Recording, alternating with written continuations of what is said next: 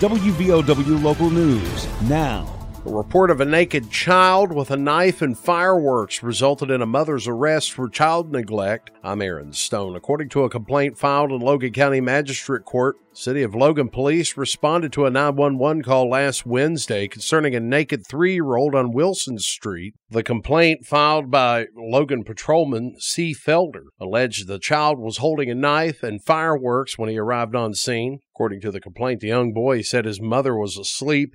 The mother, identified in the complaint as 31-year-old Latasha Arrington. According to that complaint, the mother told police that she worked the night before, had a few alcoholic beverages that morning. The complaint further stated that 3 field sobriety tests were performed on Miss Arrington, and police alleged that she showed signs of impairment on all 3 tests. Police transported Arrington to Logan Regional Medical Center for a blood draw before processing at City Hall and then transporting to Southwestern Regional Jail. Arrington's charged with 1 felony count, child neglect creating risk of injury. If convicted, Arrington faces up to $3,000 in fines, 1 to 5 years imprisonment, or both. All defendants are presumed innocent until proven guilty. WVOW Logan. Don't let aches and pains put you on the sidelines. Lingering pain from aging or injuries can impair your ability to move and take the fun out of everyday activities. Let Logan Regional Medical Center get you back in the game. Take a joint pain assessment at loganregionalmedicalcenter.com/orthopedics to find out how we can help alleviate pain, increase mobility and range of motion, and get you back to living your life to its fullest. Logan Regional Medical Center. Be well, live well. That's why we're here. U.S. Department of Education requiring Mingo County Schools to make changes in how it reviews sexual assault complaints under Title IX. U.S. Department of Education's Office for Civil Rights announced a resolution agreement with the Mingo County school system following a recent investigation. The agreement commits the district to take steps needed to ensure non-discrimination on the basis of sex in all of its education programs and activities. That's according to a press release from the Department of Education. Title IX prohibits sex-based discrimination in any school or any other education program that receives funding from the federal government. Office of Civil Rights began its investigation in Mingo County after the school system did not complete an investigation of serial misconduct, that it did not respond equitably to complaints of sexual assault during the 2017-2018 school year, as well as the 18-19 year and the 19-20 academic years. The agency said one of the reviews focused on how male respondents may have been treated less favorably than female respondents. Among other issues, the investigation discovered Mingo County Schools didn't have a Title IX coordinator before August of 2020, didn't adopt and publish the Title IX grievance procedures, had bad record keeping for Title IX, and had a confusing Title IX policy for parents and students. According to information from the U.S. Department of Education, Mingo County School District's files were often incomplete or kept in a manner that did not allow for the office to assess the adequacy of the district's response to Title IX complaints, ultimately determine whether or not the district complied with Title IX at all. The resolution agreement says that Mingo County will designate and identify its Title IX coordinator and provide Title IX training. It will also review and revise its Title IX policies, as well as submitting to the Office of Civil Rights case file documentation sufficient to show that the district's revised Title IX policies are compliant and effective, as well as publishing compliant notice of non-discrimination. Mingo County Schools will also survey parents and students to assess any needed additional changes. The school district also agreed to further review those complaints from 2017 to 2020, take additional action if necessary. Municipal elections coming up in 2 weeks for the town of Chapmanville. A debate was conducted with council and mayoral candidates at the Tracy Vickers Community Center last week. In the contest for mayor in Chapmanville, current mayor Joel McNeely seeks to be elected to the post he was appointed to by fellow council members back in 2020. That was following the death of then-mayor Ramey Barker. McNeely's opponent is current councilwoman Robin Adams Mutters. Each candidate was allotted a few minutes to tell the audience of town residents why they should be the next mayor. Miss Mutters, a lifelong resident of Chapmanville, says she wants to grow the town to its fullest potential and conduct more public events for all ages, similar to that of the annual Apple Butter Festival. It's time to grow, people.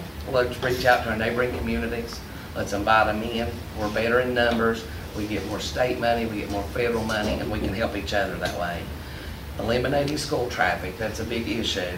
We need to consider all options, such as building a bridge to Route 10, to coinciding our traffic lights to work together to move traffic faster through, doing a turning lane, possibly opening corner G. And let's be transparent, not only with our elected officials, but with the people of the town. And it's time to have some fun around here. I like to have fun. So let's have some more events for all ages, fairs, festivals, block parties, 3-on-3, basketball tournaments, karaoke. I like fireworks, I like festivals, I like fairs. If you know anything about me, if you want to go, I'm ready to go. And I'm proud of the accomplishments that I've had the opportunity to be a part of as 8 years on council. Mudders and McNeely have served alongside one another for some time on the council. Both have been involved in the town's projects. Mr. McNeely spoke of his contributions since his appointment. He said he has facilitated several grants and will continue to do so as mayor. I've gotten several grants for the town. One I'm proud of is $172,000, which pays for at least one policeman for a number of years. When it comes to the Vicker Center, I've worked to expand this. I've worked to turn it into an emergency shelter, warming and cooling. Worked with the Red Cross, with Logan Emergency Services. We're first on the call whenever something goes wrong in this area to house people. When it comes to the food distribution, I worked with Pride, sit through the meetings with them, negotiated the deal to get the meal started it, and then the first volunteer I had was Bart Stowers, and it grew. Election day is June 13th. Early voting for Man and Chapmanville's municipal elections begin tomorrow. This is the longest, hottest stretch of weather so far this late spring. Rain chances greatly diminish after today. Temperatures will climb steadily and be about 10 degrees above normal starting this Thursday for a few days. Rain started late Sunday night in the city of Bluefield. Residents there say it was around 8 o'clock Monday morning the water started to build up and overflow. Airport Road in Bluefield, just one of many streets that were shut down due to flooding. According to Mercer County dispatchers, roadways in Bluewell and Bluefield were closed due to high water. Power outages reported in the McDowell County area and some surrounding areas, with restoration expected today between noon and 10 o'clock tonight. All Mercer County schools closed due to that flooding.